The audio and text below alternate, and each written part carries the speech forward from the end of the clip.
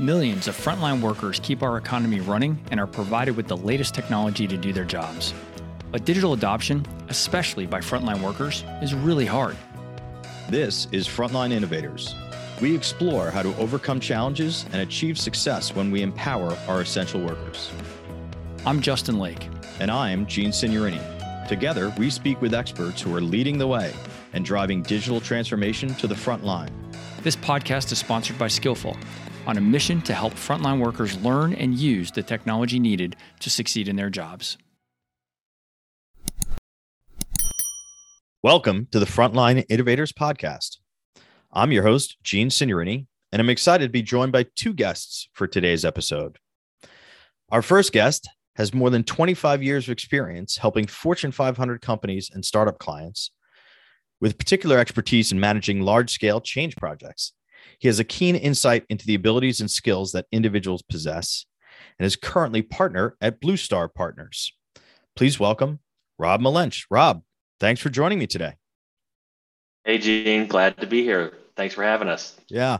And Rob is also joined by his colleague, Rishi Vij, who has more than 13 years of hands-on consulting experience working with large Fortune 500 companies. He's a results-oriented management consultant and is also partner at Blue Star Partners. Rishi, thanks for joining us as well. Yeah, great to be here. Yeah, I'm excited to have both you guys on the program. I was really excited about our chat a couple of weeks ago, and I can't wait to share some of the things you were talking about with the audience. As you know, we love to kind of kick off the show with kind of the overarching kind of question that serves as kind of the theme for the podcast itself, which is, what's the biggest challenge you see facing the deskless and frontline workforce today? So guys, I'd just love to kind of hear your perspectives on this. Yeah, well, Gene, maybe I can get us started here. Yeah. From my perspective, I would say, when we think about just the environment that we're all currently living in, right? The last couple of years, it's been an unprecedented time with this pandemic. People are worried about their personal safety, their personal well-being, their families. And I think when you think about that as sort of the broader context within which the frontline deskless workers that all of us are working within, and you add that also to the fact that customers are still expecting more, businesses are still looking to advance, right? And you get this sort of pancaking effect of this environment, all these changes coming at people, it can start to become really overwhelming to those frontline workers really quickly.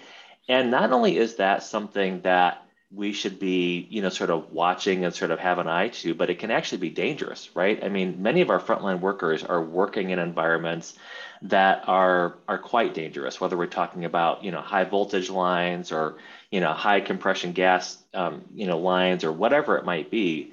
And the more that we sort of pancake and layer on, and the more that they're feeling stressed out and overwhelmed, the more that they might be distracted, right? And not paying attention as they really should and need to for their own personal well-being and safety, the safety of their customers and their teams. And so we want to talk a little bit about, how do we kind of take that into consideration when we're managing large-scale change in an organization, and especially when we're touching those frontline deskless workers. Yeah. And, Rob, I love that point where, you talk about the safety issue, because it's something that, we've talked a lot on this program about the anxieties that frontline workers face. But, I like the point you're making that in some of these roles, right, that anxiety, that stress could lead to potential safety issues, right? I think it's a really great point.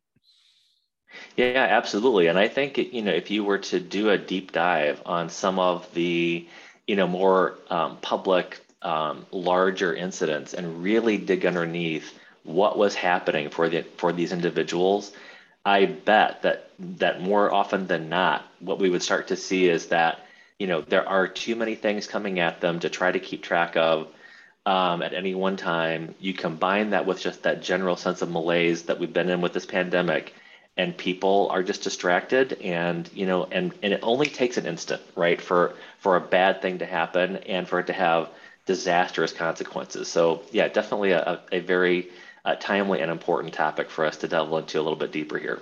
Absolutely. Rishi, I would love to get your perspective on this as well. Yeah. So, to build on what Rob, mentioned, as I think about my experiences with frontline workers, there has been a difference in expectations, over the past few years. Frontline workers are expected to be more agile and adaptable in this environment. And, organizations are looking to, try to affect that change and utilize things like technology to really make their work and their lives better. But we also recognize that the pace of that change is really fast. And, it often takes some time to get adjusted to a new technology or a change in the technology. And it can be challenging, especially as you layer on technology changes, you layer on safety protocol changes. There's just a lot that hits the frontline worker. And it's our job as change practitioners to really think through all the different touch points to come up with ways and strategies to help people manage through all of the change that's hitting them. And I would say, Rishi, kind of building on that for just a quick second. So often, Gene, one of the things that we also see is that, right, a project gets going and the project can almost develop what I call tunnel vision, right? Mm-hmm. They know that they have certain milestones and dates and things to hit, and they're really focused on what they need the frontline person to do. Well, but then we've got 3 other projects that are also getting into that tunnel vision, and they've got their 3 things that they need that frontline worker to do, and et cetera, et cetera. And one of the things that I think is, sort of the next evolution, if you will, of how we manage large scale change is that taking that cross section, right? And really, let's look at it from the stakeholder perspective. And let's think about, hey, we have initiative A, B, C, and D. And hey, when we look at what they have planned, right, over the next 90 days, I'm a big fan of that 90-day look ahead. What's coming for that frontline worker over that next 90 days? And is there a way for us, rather than it just being the pancake, right, of just layering on top, to instead consolidate, and maybe it's a 2-layer cake instead of a 5-layer cake, because the more that we can sort of streamline and integrate things for that frontline worker, the more it's going to feel like it's less of kind of that piling on, and it's like, oh, this makes sense. It's in the context of something else. So that's one of the strategies that we can take to start to have that cross section view of what's coming for that stakeholder. Yeah, I mean, you kind of raised this. The left hand doesn't know what the right hand is doing often, and the victim of that, right, is too often the frontline worker. I think there's something else, Rishi, you mentioned, right, which is technology. I think you said something. Technology is meant to make their lives better, right? But then when you were talking, Rob, you kind of said, we've got a team here that they've got things they want the frontline worker to do, and this other team want the frontline worker to do, which is, there seems to be a disconnect. We often hear this talk about enabling and empowering frontline workers with technology, but I think it's often not the case that we're doing that. And I think there's probably the perception among the frontline themselves that this technology is not really making my life better. What's your kind of feel? Because I know you've worked very closely with some customers as they've gone through these initiatives.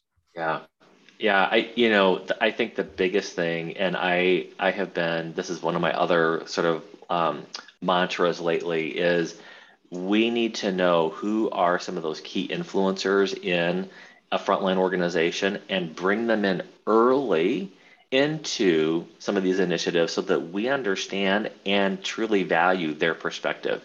And I'll give you one quick example on a non-example of where that didn't happen. With one of our clients, rolling out some new devices, right? Some iPads, et cetera. Now, mind you, our frontline workers in this case already have a couple of devices that they're carrying, a cell phone, maybe a laptop, et cetera. And so someone thought it would be great, hey, let's get them iPad equipped as well. And while that might actually eventually be a good thing, right now what we're doing is we're adding another device. And the way that it was done was it was rolled out with literally one of their processes on it, not all of them. So now I can't get rid of a device, right? I've got an extra one that I have to add. And I truly think had they pulled in some of those frontline folks at the very beginning when they were thinking about, hey, we're gonna give you an iPad, isn't that great? I think that they would have heard loud and clear from that frontline audience, well, yeah, it's great if I can get rid of one of these other ones That's that I'm right. carrying. So if I can use it to do everything, then it is great.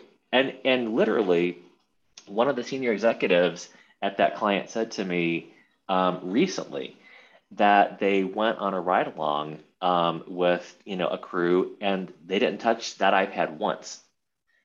And so again, having that voice, right, of reason and of experience at the front end and factoring that into what we're doing can really help because now not only do we have a situation where it didn't go over well, but now trying to convince, right, that same set of people that this iPad is going to be a good thing for them over the course of time. Now we've done the opposite of creating that excitement and creating, some enthusiasm. Now it's like, oh, here we go with yet another device, another thing. So, yeah, Rishi, what would you add? Yeah, I mean, I think you hit on one of the things that I think it's absolutely critical is, seeing the world through their lens and through their perspective, the ride-alongs and, the visits to sites where the work is actually happening is absolutely critical because there are things that are unspoken and things that people assume. That when you start to see the world through the lens of a frontline worker, you just get a completely different perspective. And as you dialogue and engage, especially upfront, but also throughout the project, right, as the work evolves and as the messaging also needs to evolve and be tailored to the various audience groups, it's critical to have their voice throughout the engagement. Yeah, I mean, it's very, I mean, it's funny but not funny, Rob, the story you kind of told, right? Which is, that initial excitement. I could say, hey, we're giving you iPads. Oh, that's great. I mean, I can get rid of the that old laptop I've had. Yeah, no. You just, it's, we'll get to that in the future, right? And I think Rishi, you hit it, which is that perspective too often, and this is a recurring theme on this podcast we've heard a number of times, is you can't design. We used to say in a previous business, you can't design solutions from a boardroom. And I think too often that's exactly what's happening. No, yeah, from an ivory tower, the view that you have from the ivory tower compared to when you're on the ground and in the truck are very different. And smart executives today are realizing that and getting themselves, getting their teams, out there and pulling in also, right? Again, some of those influencers from that front line and getting their perspective. The Ritz-Carlton, I think, has a really great concept, right? They call their customer service creating the wow experience. And if you've ever heard them kind of talk about it, or we brought them into clients at different times to help kind of also, train how to create a wow customer experience. I think the next evolution of that is the wow employee experience. Mm-hmm. And so when we think about that, right, it's like, so for that frontline worker, that iPad example could have been a really great opportunity to create a wow employee experience. And again, had they brought some people in and talked about what would a wow experience look like for you with the implementation of these iPads, I think they would have heard a whole slew of things that they could have factored into their planning, and it would have been a win-win all the way around. And generated not only excitement for that, but also you're building that emotional bank account, right, with people that says, hey, they listened to me, they valued what I said, this experience is good, I'm looking forward to the next thing, versus, wow, here they did it to me again. Yes. And that's the opposite of a wow experience. It's a bummer experience. So anyway, I think more to come on that front too. Yeah, and I like the example you talked about, the Ritz-Carlton. I think that's great, bringing them in. I mean, the fact of the matter is, I'm sure you realize this better than anyone, is, a lot of these industries are not it's a very different mentality, right? Than, I mean, Ritz-Carlton hospitality, right? They've lived that, right? For years and years and years, which are now some of these industrial organizations, I'm sure utilities and others that we've talked about, are trying to really kind of think about it from a customer experience and from an employee experience. I think, Rishi, you mentioned it right at the beginning, which is we're asking our frontline workers to be more agile, right? To be really that face of the company. And yet there is a big cultural shift, I think, that has to occur to kind of get there. Yeah, I think that's absolutely right. You know, I also think about, you know, leader-led communications and, you know, this kind of ivory tower versus, you know, having a frontline worker at the inception and kind of being the voice in the face of the change. It is also an important thing, you know, that we've learned along the way. You know, it's one thing if you have, you know, an executive that, you know, doesn't spend any time in the field, you know, explain what it is that we're doing, why it is we're doing, and what the impacts are going to be. But having that message delivered by a peer or an influencer, like, you know, what Rob had mentioned earlier, is absolutely critical to building credibility and, you know, just making sure that, you know, the change is relatable to the frontline worker. Yeah, I think that's a great point. The credibility point, I think, is really important.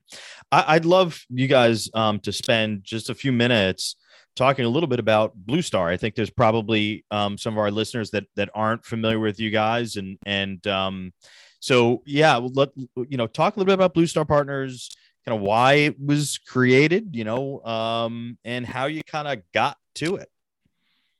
Yeah, sure. Well, Gene, I am actually the founder of Blue Star Partners, and it, the path from where I started in my career to here is a pretty simple one, actually. I started at Accenture way back in 1991 when I was 12 as a child prodigy. No, I'm just kidding. If only.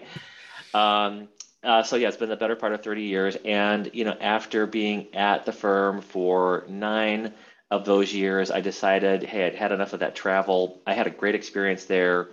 Went out on my own initially just to do some independent consulting with a client.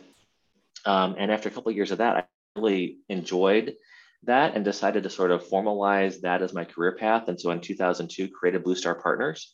My own background has been really consistently in organizational change management, largely working with resources and energy types of clients. So we continue to do a lot of that kind of work today. We've added other partners as well and added practice areas to the firm.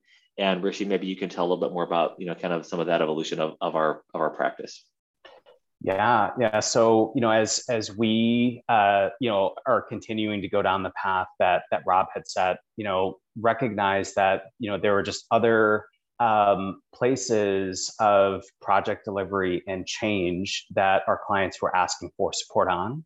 So, over time, we added a leadership development practice. Over time, we've built out a project management and portfolio management practice with the central theme of change being done right.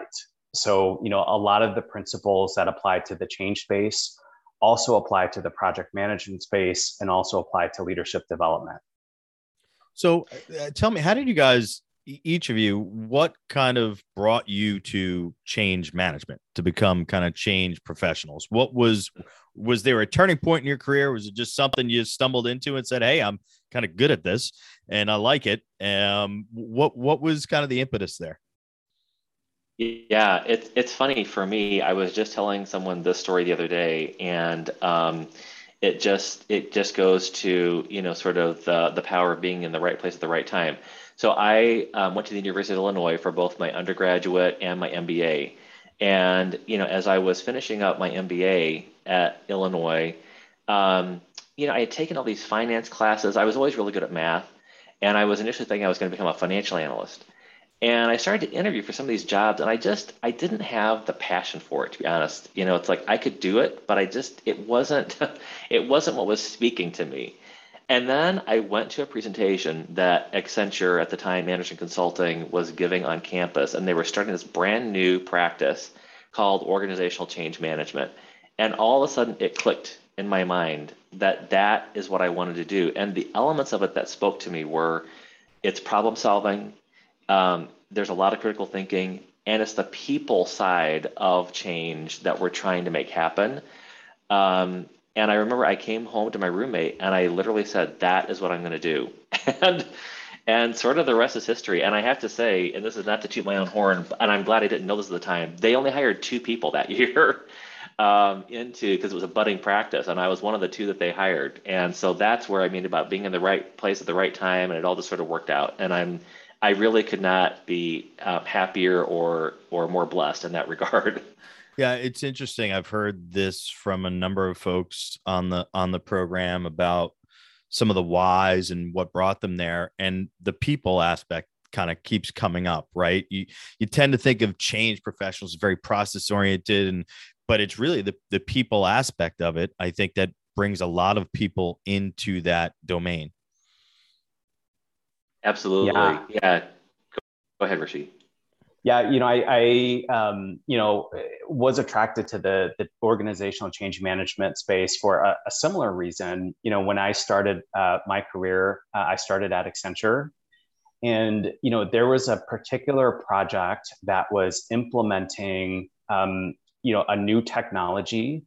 This client was a very large consumer product goods company, and there was a mandate that both the government and Walmart had instituted that if any company wanted to do business with them, they would need to implement this new technology, RFID, into the supply chain.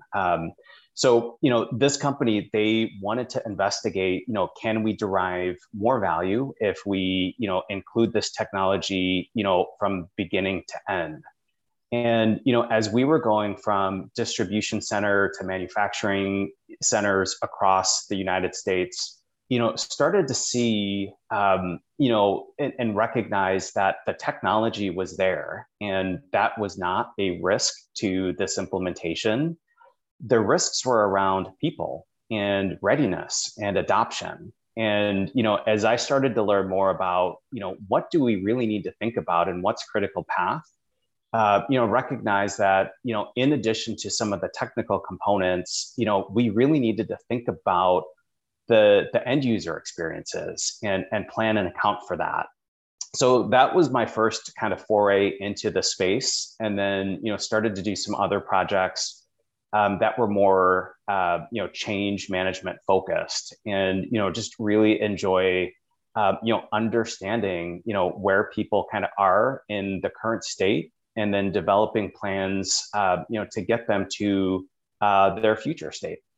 Yeah, it's funny you mentioned that. If it's the same, you didn't mention the company, but if it's the same one I'm thinking of, I remember that initiative that didn't necessarily go off as it was initially planned, right? You said the technology was ready, and I think it goes back to some of the things you talked about, Rishi. I think it's that pushing technology without really understanding the dimension at the front level, right? I think was probably a very good learning experience for the other things that you had to do in the future. So, and Gene, I would say related to that, one of the things that I'm often asked, where by clients where maybe they don't think first and foremost about change management. Well, why should we add change management into the mix? And my common response is, well, you can either pay me a little bit now or you can pay me a lot more later. It's so much easier and better if we think about change from the very beginning. And again, especially when we think about those frontline deskless workers, right? They're there to really just do their job, do it safely, return home safely, collect their check and be done, right? That I think for a lot of those folks, and I grew up in a household, that's what my dad was that person. And that's what success looks like for them, right? And I feel like so often folks in those roles, they just feel like they don't have a voice in what's happening.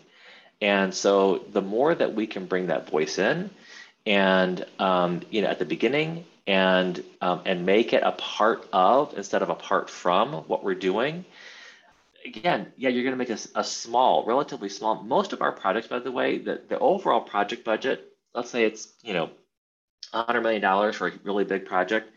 10% of that, allocate 10% of that to your change management. And isn't 10% a really great insurance policy to make sure that you're not having to go back and redo, or that people are so distracted and distraught by this pancaking effect that they get distracted and have a big, accident on the job? That 10% will pay dividends for from now until, the cows come home, so to speak. Or you cannot pay that 10% now. And I guarantee you, you're going to wish, right, a year from now, when you're not getting the results, and or the safety has been compromised, or the customer experience is not a wow experience, you're going to be paying double and triple that to try to undo and to redo what you could have done right the first time. Yeah. And the interesting thing is, I think, Rob, I think you made some great points that term insurance policy is something that certainly resonates with me. But I think particularly with technology projects, and I'd love your perspective on this, but I find with technology initiatives, the technology often, the thinking about the technology and the technological solutions, that the piece parts that go into that take so much precedence that we almost forget all the other factors that go into the success of a project or an initiative. And it seems like it becomes change, training, adoption, all those things become an afterthought, and sometimes, addressed too late in the process. Mm-hmm. Yeah, I definitely have seen that a number of times over the course of my career, where it was an afterthought, or where we are brought to the table very late in the game, because a lot of executives still in this day and age think about, well, hey, we're getting ready to quote unquote deploy something. Now we need some training and some change management. And when we show up in those situations, of course, we're going to do everything that we can to make it as successful as we can. And I also talk about there, right, we need to pay close attention after the first set of go lives, because, right, whatever's happening now is going to happen. And we need to start supporting people with, whether it's refreshers on training, or, some real-time tips, or, a short YouTube snippet, or whatever it might be, right, that they can go back to and help them do the job that we're asking them to do, after this go live. And so, yeah, again, I can't stress enough. And this is not about bringing us as Blue Star partners in, but think about and enact change management from the very beginning. You're gonna thank us all later. Yeah, and I think it also seems that maybe this is a question. Do you see companies shifting the mentality to change management? I mean, change management is often associated with a project mentality, right? We've gone through a merger and acquisition, right? Or we're implementing new technology, and there's a beginning and end, right? And we need the, change management to help us through this project. But I think some of the things you just alluded to, Rob, would indicate that really change is an ongoing thing. And certainly in the environment in which we exist, right, where things are rapidly changing all the time, it just seems like, no, we're never really done with change management. Yeah, and I can share as well, just, from my perspective, with some of the clients that I work with, I'm starting to see the tide turn a little bit in terms of understanding that change management is needed. But I'm also seeing a lack of understanding of what change management really is, and, what it can do to support, the overall business outcomes that they want to achieve. A lot of times people just think it's this narrow, training right before go live. And maybe a little bit of training or job aids, once you're in, a hypercare period.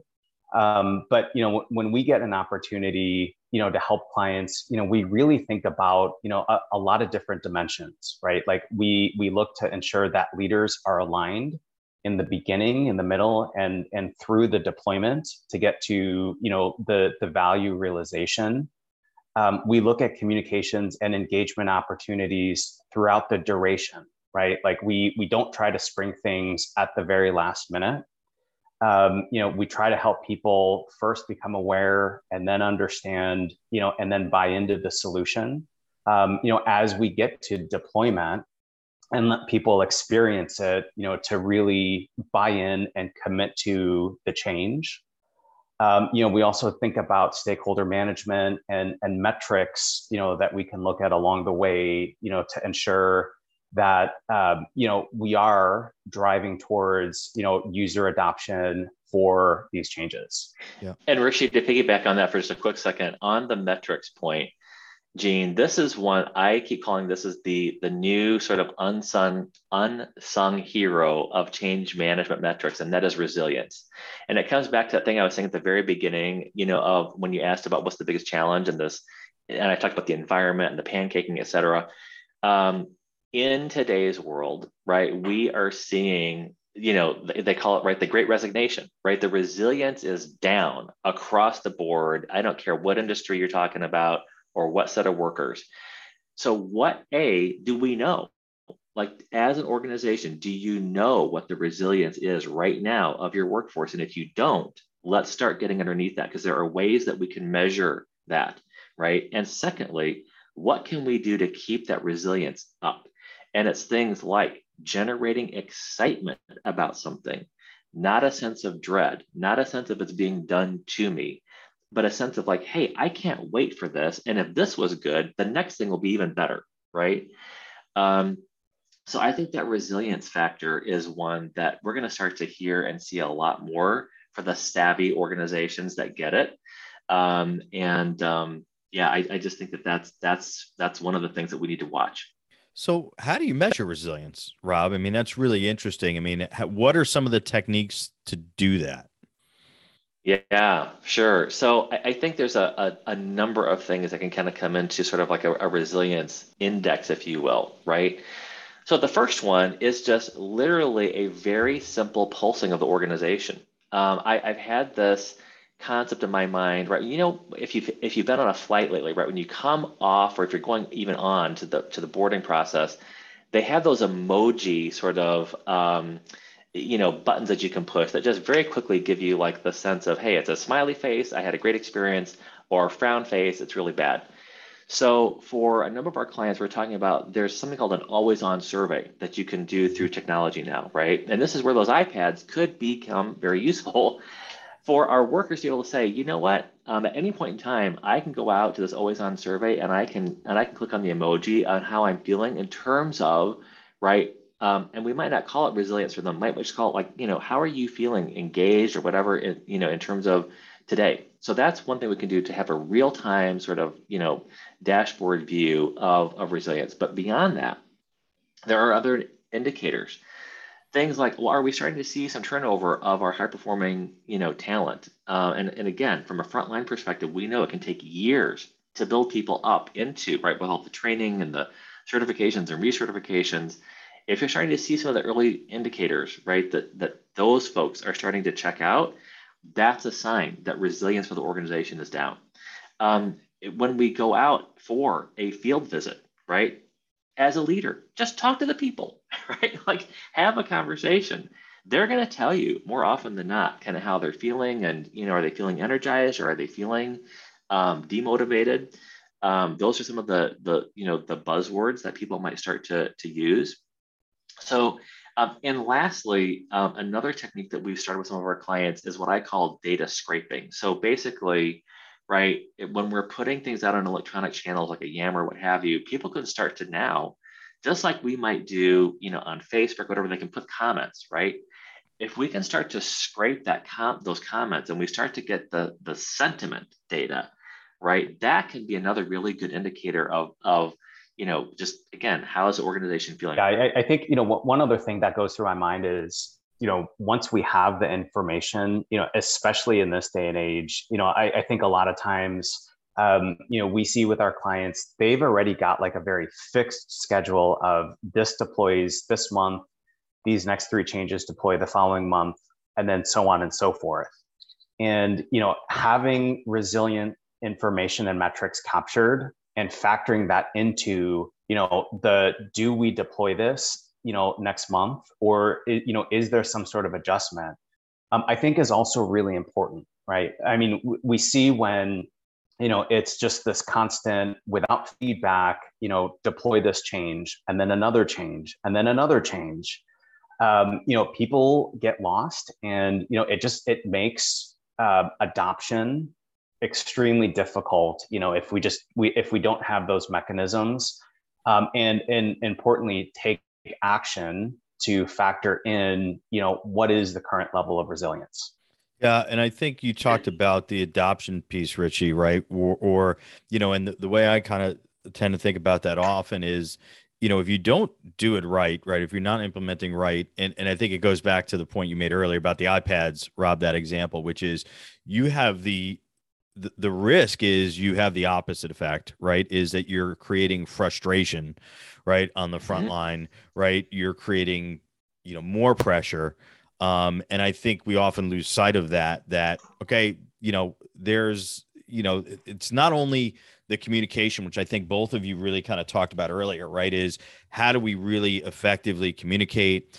How do we get those right influencers involved in the process early? How do we get involvement from the frontline workers, right, to provide feedback on what they need? But then there's the piece of like, okay, as we're actually now or before we're implementing it, how do we adequately prepare them, right, to actually use the technology, right, or embrace it? So I'd love to kind of dive a little bit on what are some of the techniques that you guys have seen or used to help your customers kind of get over that part of the change process? Yeah, first off, again, we have to remember, right, that when we're thinking about our frontline workers and our frontline leaders, they are there to service the client and to, get things done and hopefully create that wow experience. And I bring that up because one of the things that we should always keep in our front and center in our minds is how do we disrupt them as little as possible, right, and still get the change to happen. And so getting creative with how we can sort of bite size and, chunk out things in terms of information and training, et cetera, is really critical. And I do think, again, interestingly, back to this iPad example, right? In this mobile world that we live in, and with things like YouTube, et cetera, we have so many more channels now that we can make things into more bite-sized, and almost sort of the edutainment sort of packaging, if you will. And Rishi, maybe if you want to share a couple of specific examples of that might be another, helpful piece to add.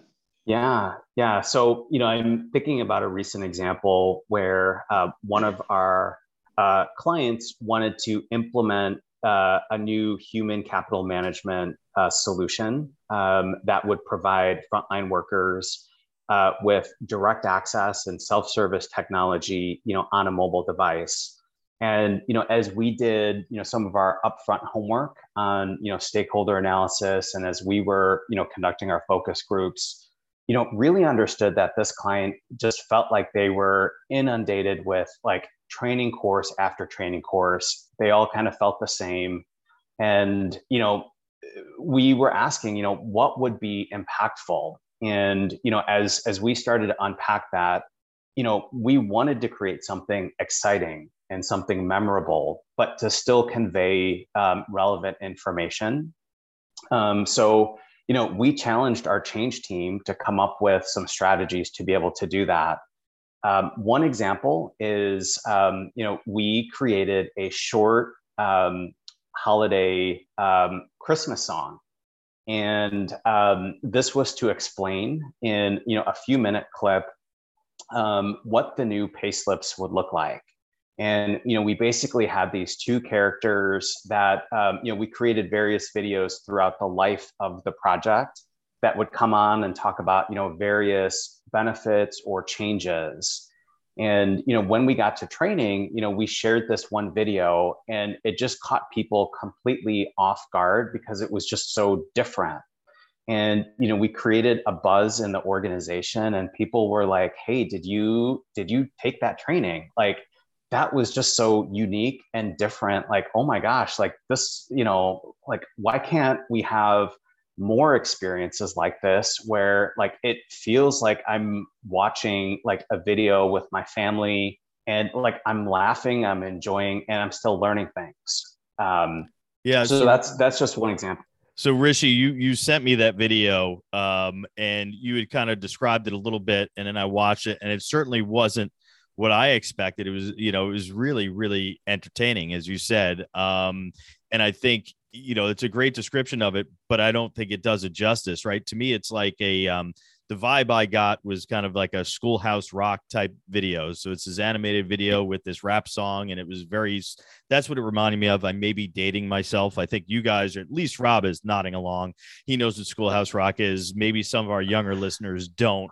But it's a great teaching tool. And what I'd like to do, if you guys are okay with it, I'd like to provide a link to that video. I think we'll put it in the on the Frontline Innovators podcast LinkedIn page, the post for this episode. So if you're listening, go check that out. It's pretty cool. I think it's a great way, and I think it goes back. I think I love what you guys are talking about. Is listen, we've got to, number one, we've got to find better ways to engage with this segment of the workforce, right? We've got to make it truly engaging. I mean, all of us know that, training in general is generally seen as a burden, right? For everyone. Okay. We have to go through this training, right? But, I think it's also necessary. We've talked about this, right? We have to prepare individuals there. Rob, I love what you talked about. I think Rishi, you talked about the video concept is great. I think Rob, you kind of alluded to kind of the micro learning approach, right? And I think that's especially important for this segment of the workforce, because as we know, they've got a very tightly scheduled day, right? They don't, as I think information workers or knowledge workers, whatever we want to call ourselves, we have a bit more variability and flexibility to kind of fit things in where into our kind of workday and work style. That's not often the case for frontline workers at all. That's right. I think that's so true, Gene. And I think that is something that we need to hold again front and center as we're planning these change initiatives. One other quick thing that I wanted to mention is we're also starting to push clients on the benefits of VR for our deskless workers, because again, a lot of times, right, what has traditionally been required is that they have to come out of the field into a training facility and actually go through whatever even if it's technology or even non-technology training, right? If we can now equip with a set of VR goggles and again, some short snippets and whatever, maybe we can reduce that disruption time where they have to come out of the field and into a training center, and they can experience as good or maybe even better experience it from the learning perspective by using the VR technology. I mean, virtual reality, for those of you who maybe are wondering what does VR stand for. So that's another, I think, emerging trend that we're starting to see as well. Yeah. I mean, I certainly would love personally, to see these technologies, being used, well, I'm not going to take a swipe at Meta and the metaverse and all that. And, because I do think there are very productive uses of this technology. And I think what you're hitting on, Rob, is listen, we're trying to provide more immersive, right? Interactive experiences, learning experiences. And, one of the things is like you talked about these training centers, and Rob, I think you and I have both been to one of those, especially in the utility space, right? We've seen them and they're impressive, right? When visiting them, I think it gets you to the realization, listen, these are people who work with their hands, right? I mean, they're in some cases doing things like welding pipe, or, I think in some of these training centers, they've got, slip treadmills, right? Where you're practicing walking on ice, right? Like they're literally in the physical world, right? So you can't, you're not going to give them a PowerPoint that says, here's how not to slip on the ice, right? It doesn't work that way, right? Or here's the steps to weld a pipe, and, it really takes an immersive experience, an interactive experience to train someone. And I think when we're talking about technology, it's the same thing, right? That's right. Yeah, and so to the degree that we can, I feel as consultants, one of our jobs is to be really on the forefront of what are the emerging technologies and how might it be applied to our clients, especially again for our frontline workers, so that we can use as little time as possible of their very precious and valuable day, have them be as distraction free, but yet get the information that they need, the experience that they need to do their job, so that it is effective for the customer and safe for them and everyone that they work with, and it's a win-win for everybody. So I know you, Rob, you mentioned earlier you guys spend a lot of time working with in kind of the energy and resource utility space. Are there particular kind of technology trends, initiatives that you see happening in those particular sectors?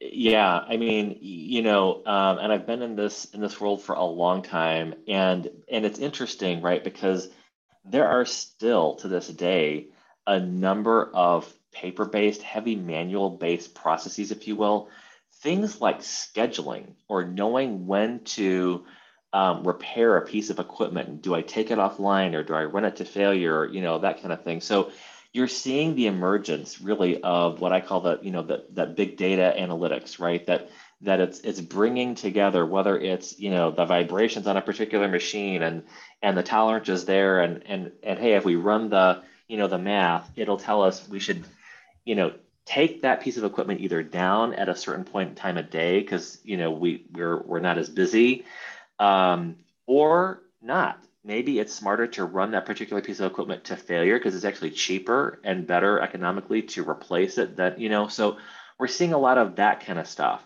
I think the world of sort of Amazon and Uber and Lyft, they have set a new bar for hey, when should my technician show up at my doorstep, and can I track them as a customer, right?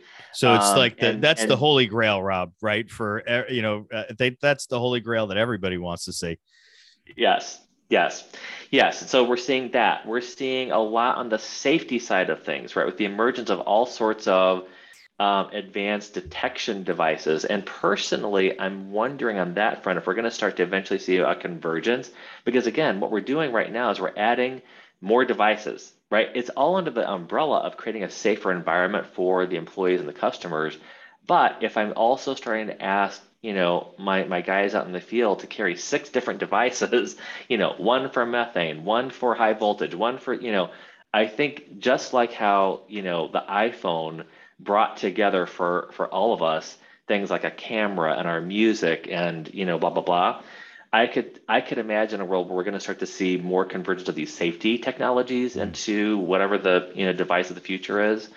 But yeah, so it on the one hand, it's a really exciting time, I think, when we think about the evolution of technology and capabilities for that frontline worker. And it's not without its challenges, both in terms of what we have today and what we might be migrating toward in the future. Yeah, one other technology is as well, Rob, that I've also noticed in addition to the ones that you called out. Drone technology is also something that some of our clients are incorporating. Some of our clients, as they think about storm response, are starting to really incorporate, drones that are able to get out to locations and survey more quickly and safer than, having someone physically drive out, get out of the truck, traverse potentially dangerous conditions to inspect, what is or isn't happening on the ground. So, there are a lot of different technologies that we see kind of in everyday life that are starting to get more incorporated into the frontline worker environment.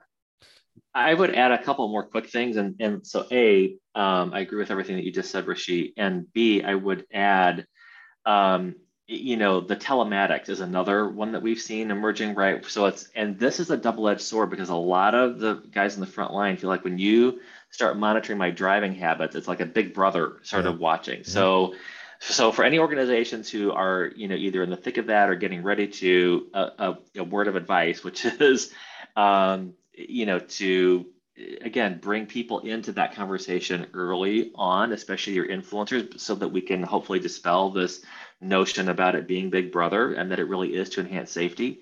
And the second one is don't forget about those corporate technologies that also hit that front line. And in particular, the trend there is more towards self-service, right? Whether we're talking about HR self-service or it might be ordering of equipment self-service, right? And these folks are used to picking up a phone.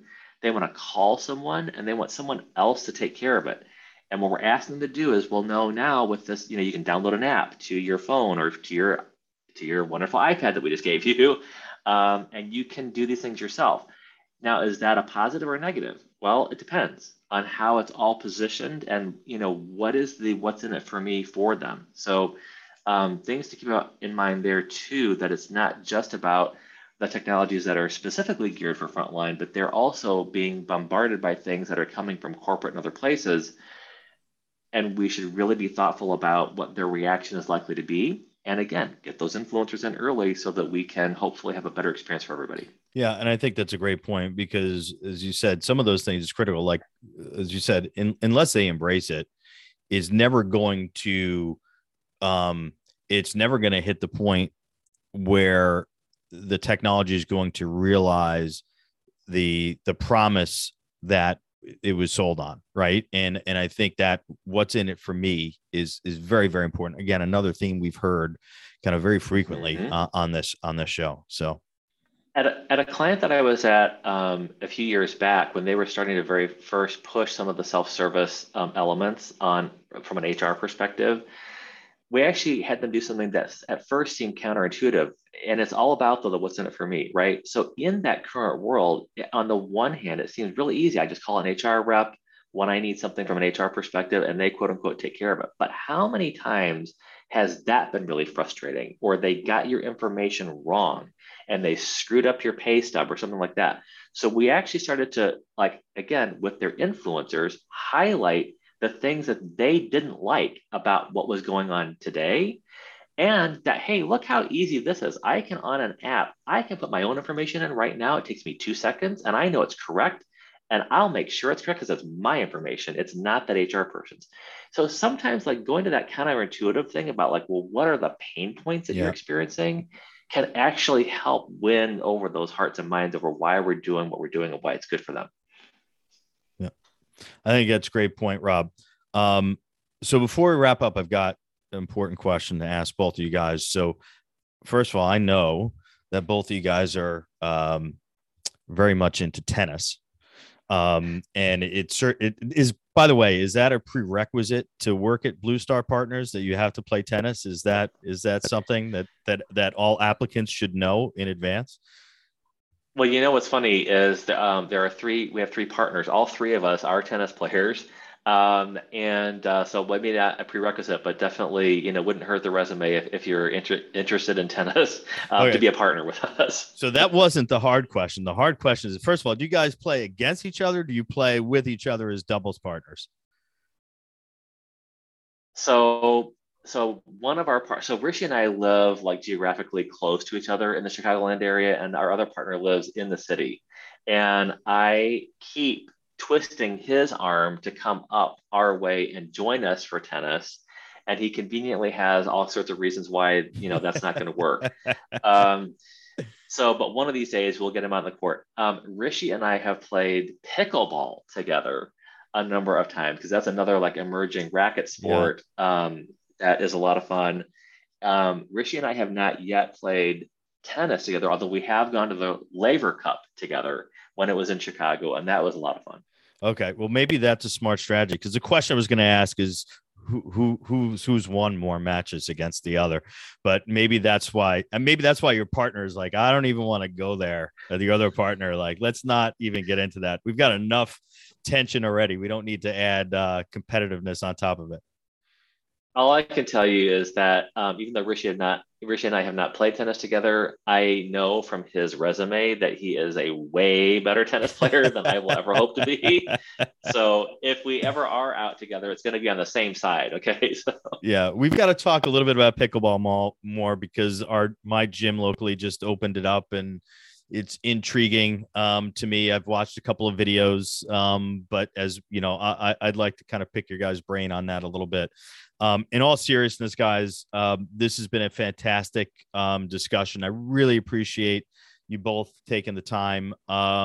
Where's the best place people can reach out if they want to chat with you afterward?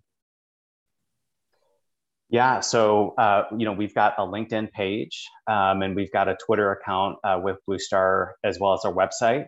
So we'll send those over to you, and would love if you could share them with this audience group. Yeah, check out the LinkedIn posting. We'll tag both Rob and Rishi on it, so you can reach out to them directly. Blue Star Partners is www.bluestarpartners.com. So that's pretty straightforward. And as I mentioned, I'm going to put a link to that video in the on the LinkedIn post so people can check that out. That's awesome. Rob, Rishi, really appreciate you joining us today and sharing your thoughts with the audience. I'm sure the listeners are grateful as well. Dean, thanks so much for having us. Yeah, thank you. Great. Well, guys, we'll wrap it up here. And for those listening, I hope you found this conversation as enjoyable as I have. If so, please share and rate the podcast. 5-star ratings help ensure that it gets promoted to other professionals like you that are innovating on the front lines. And a friendly reminder, this podcast is sponsored by Skillful, the mobile digital adoption platform for deskless and frontline workers. You can visit the Skillful website at skyllful.com. And if you or someone you know is out there innovating on the front lines, we'd love to hear about it. Please reach out to me on LinkedIn and share your story. Until then, see you on our next episode.